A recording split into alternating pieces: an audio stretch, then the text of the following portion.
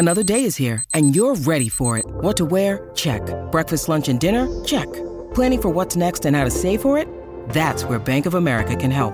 For your financial to-dos, Bank of America has experts ready to help get you closer to your goals. Get started at one of our local financial centers or 24/7 in our mobile banking app. Find a location near you at bankofamerica.com/talktous. What would you like the power to do? Mobile banking requires downloading the app and is only available for select devices. Message and data rates may apply. Bank of America N.A., member FDIC. When you need mealtime inspiration, it's worth shopping Kroger, where you'll find over 30,000 mouth-watering choices that excite your inner foodie. And no matter what tasty choice you make, you'll enjoy our everyday low prices, plus extra ways to save, like digital coupons worth over $600 each week. You can also save up to $1 off per gallon at the pump with fuel points. More savings and more inspiring flavors make shopping Kroger worth it every time. Kroger, fresh for everyone. Fuel restrictions apply. Cluster B personality disorders are characterized by dramatic, overly emotional, and unpredictable thoughts and behavior. From Ars Longa Media, this is Cluster B, scientifically informed, expert insights into the 4 Cluster B personality types: antisocial, borderline, narcissistic, and histrionic personality disorder. Here's today's host, Dr. Todd Grande. This is Dr. Grande. Today's question is, can I analyze the testimony of Dr. Shannon Curry, who was called as a witness in the Johnny Depp-Amber Heard defamation trial? Just a reminder, I'm not diagnosing anybody in this video, only speculating about what could be happening in a situation like this. First, I'll offer a brief background for this case, move to the summary of the testimony, then offer my analysis. In December of 2018, an op-ed written by the actress Amber Heard was published in the Washington Post. Without naming her ex-husband Johnny Depp specifically, she implied that he mistreated her during the time they were together. Johnny Depp sued her for defamation, and Amber Heard countersued him. The trial began in April of 2022 in Virginia. On day 9 of the trial, which was April 26, an expert witness named Dr. Shannon Curry testified. She was a witness for the plaintiff, so she was hired by Johnny Depp's attorneys. Dr. Curry is a doctoral-level psychotherapist. Specifically, she has a PsyD, which is similar to a PhD, except without the emphasis on research. This doesn't mean that a PsyD cannot conduct research. Rather, it just means that it's not a research degree.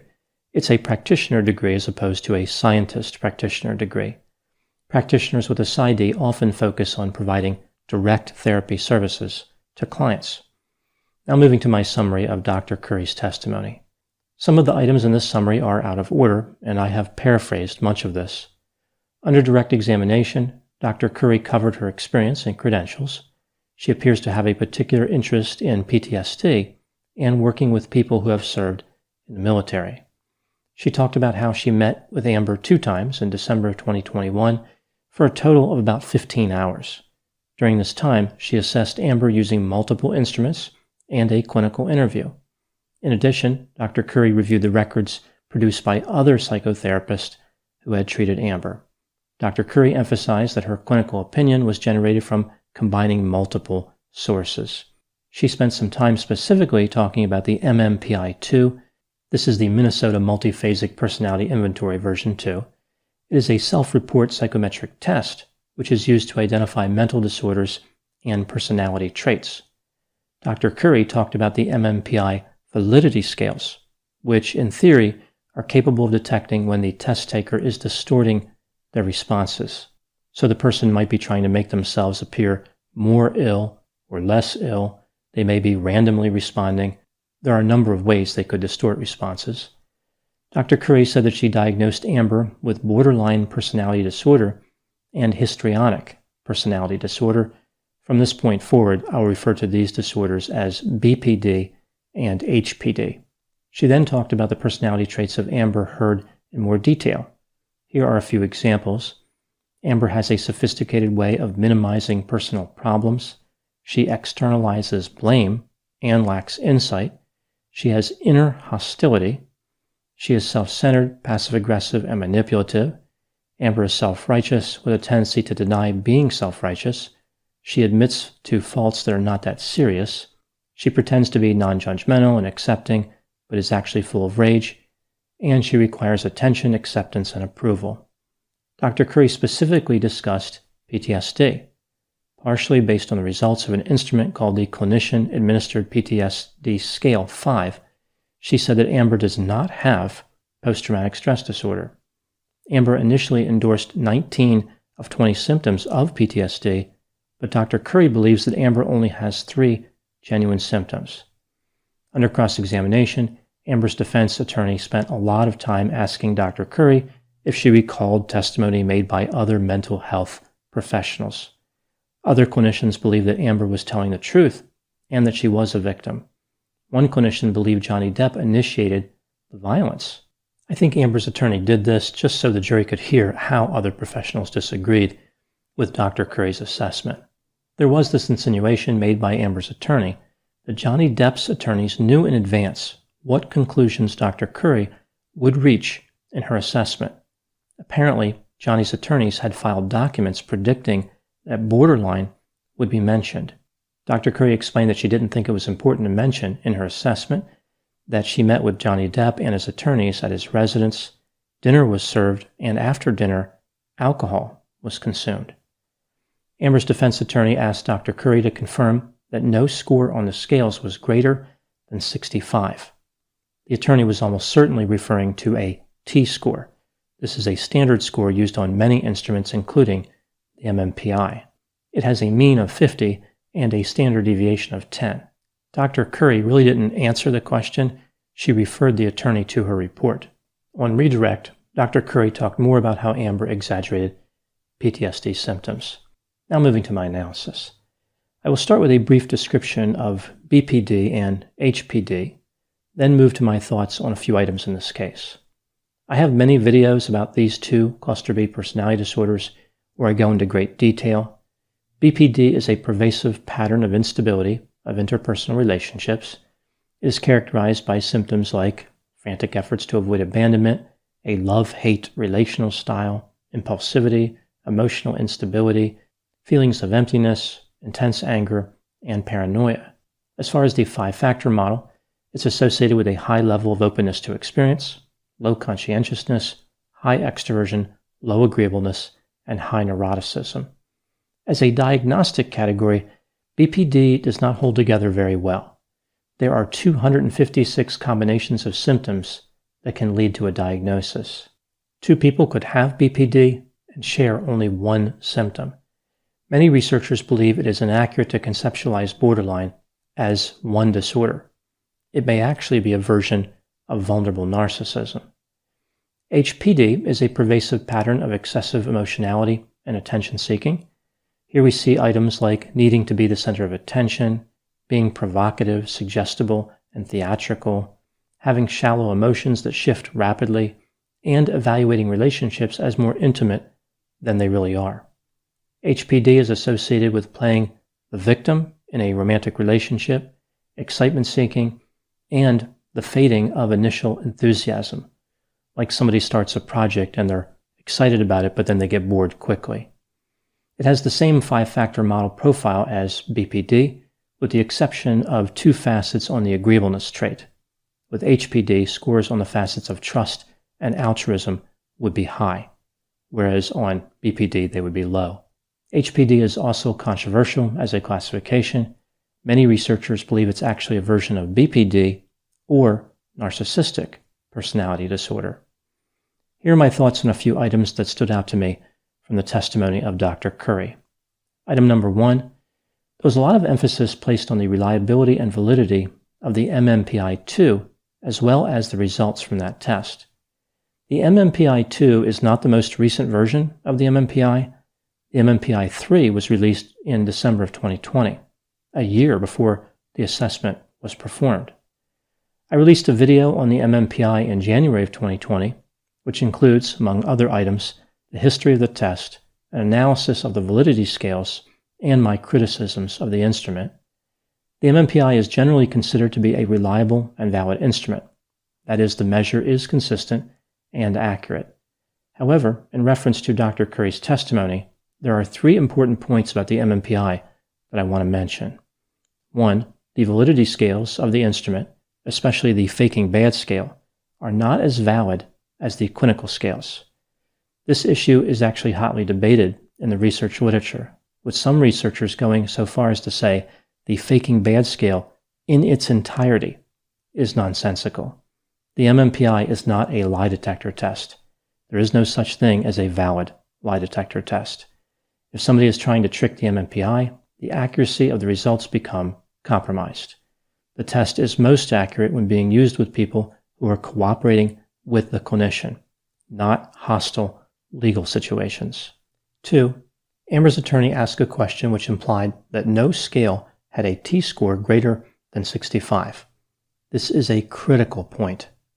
Generally, a scale on the MMPI is considered clinically significant and open to interpretation by the therapist when the score is lower than 50 or higher than 65.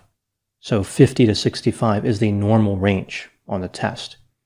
I don't recall anybody talking about scores under 50, but if Amber did not score anything above 65 on any scale, that really creates doubt as to the importance of the results. Was her profile actually just normal?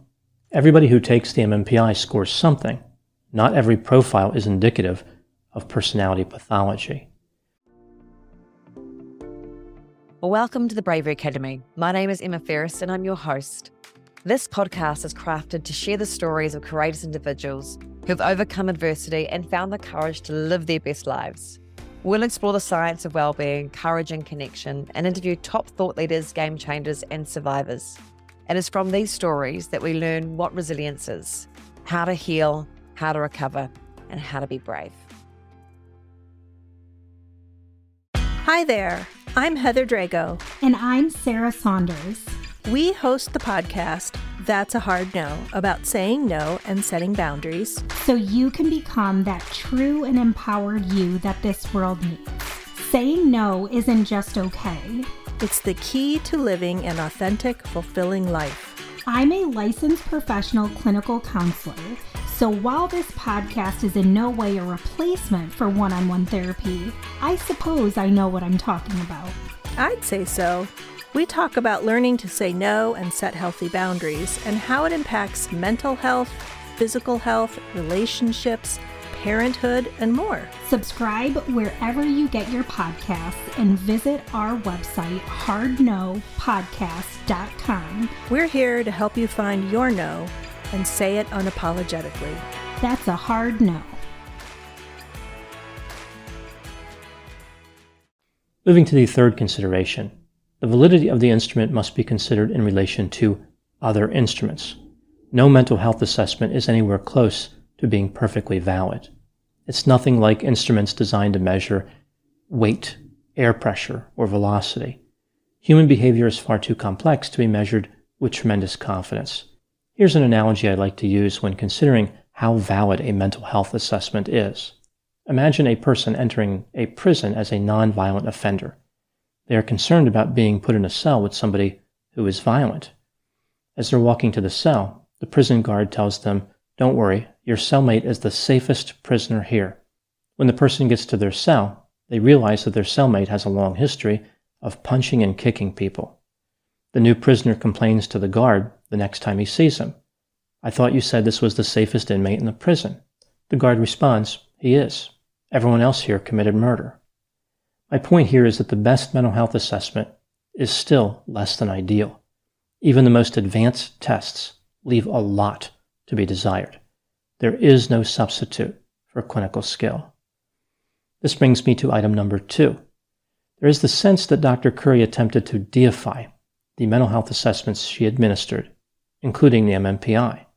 She tried to elevate them to a grand status, perhaps as a way of defeating any counter-arguments, almost like she was saying, the test said this, and the test must be right. I think it would have been better to emphasize clinical judgment and simply align behaviors with the symptom criteria of the disorders. Making a diagnosis is complex, but the mechanism can be explained in a straightforward way. Did Amber Heard endorse 5 or more of the 9 symptoms for BPD? Did she endorse 5 or more of the 8 symptoms of HPD? If so, which symptoms did she endorse? Were there other disorders that should be considered based on her symptoms? I find it odd that this type of description was never introduced. Item number 3. Dr. Curry's diagnosis was BPD and HPD. Both of these disorders, but especially BPD, have a high level of comorbidity with other mental disorders, meaning if somebody has one of these disorders, they are at an increased risk to have other specific disorders. For example, BPD is associated with higher rates of substance use disorders, major mood disorders, anxiety disorders, ADHD, and PTSD. HPD is associated with higher rates of other personality disorders, as well as somatic symptom disorder and major depressive disorder. In light of this, it's unusual to see a presentation that involves BPD, HPD, and no other mental disorder. What's more surprising is that PTSD specifically would be excluded, which is what Dr. Curry said. Amber doesn't have PTSD. This brings me to item number 4. Considering the specific diagnostic profile of BPD, HPD, and no PTSD, my concern here is that this seems to be a little too perfect considering Dr. Curry's function in the trial. She gets hired by Johnny Depp's attorneys and then just happens to find that Amber Heard has this unusual presentation. Not only is this presentation out of the ordinary, it just happens to be a presentation that would not be considered favorable by the public. Here's what I mean by this. Unfortunately, some mental disorders have taken on strange properties as far as public opinion. For example, some people want to be diagnosed with PTSD even when they have not experienced trauma. PTSD is a disorder which attracts sympathy, and some people want sympathy. Personality disorders, especially from Cluster B, are particularly frowned upon. They attract contempt, as if the person who has antisocial, narcissistic, borderline, or histrionic personality disorder is somehow bad, like they chose to have this maladaptive personality pattern. With this in mind, the profile of BPD and HPD, in the absence of PTSD, would be a profile consistent with being disliked and having no mitigating circumstances. My point with this item is that I wonder if bias played a role in this diagnosis. This brings me to item number 5. In a good number of cases that I have made videos about over the years, expert mental health witnesses testify in opposing ways. For example, witnesses for the prosecution will say the defendant has antisocial personality disorder, and the witness for the defense will say the defendant has schizophrenia. They're suffering from psychosis. They were broken from reality and didn't really know what they were doing. 2 completely separate disorders, but each witness is positive that they are correct. Their diagnostic profile is accurate.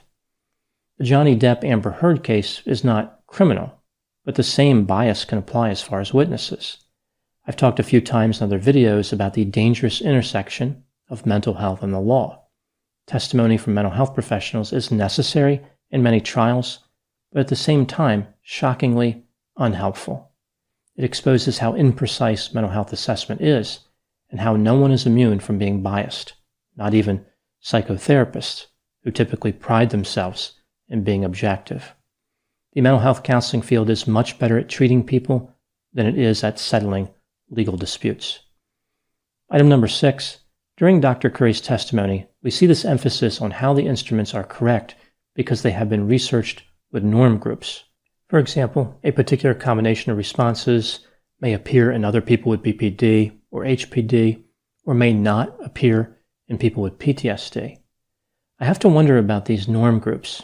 Did they comprise multimillionaire actresses who were married to Hollywood royalty? I think one could make an argument that Amber Heard has had an atypical career, which is underrepresented in the norm groups. I think it makes sense for an actress to desire to be the center of attention and to form shallow relationships. Shallowness is to Hollywood as gasoline is to a car, except Hollywood doesn't have any alternative fuel options. Now moving to the final item, number 7. Despite all my concerns about the assessment and potential bias, the testimony of Dr. Curry is important in this case. Specifically, it's devastating to Amber Heard. I think Dr. Curry's testimony is going to help the jury match Amber's behavior in Johnny Depp's narrative to her personality. Essentially, the assessment supports Johnny's version of events.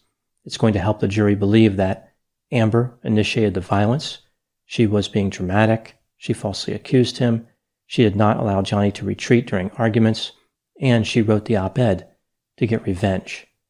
If Dr. Curry's diagnosis is correct, the relationship between Johnny Depp and Amber Heard was probably in trouble from the beginning. I think one lesson that can be learned here would be to spend a long time getting to know a romantic partner before making a big commitment. Personality pathology is much easier to detect over an extended duration, which would at least permit both parties to make an informed decision about the future of the relationship. If they envision it ending up in a $100 million defamation trial, they may want to consider going their separate ways. Sometimes a relationship that promises to be as magical as Alice in Wonderland can become as frightening as A Nightmare on Elm Street.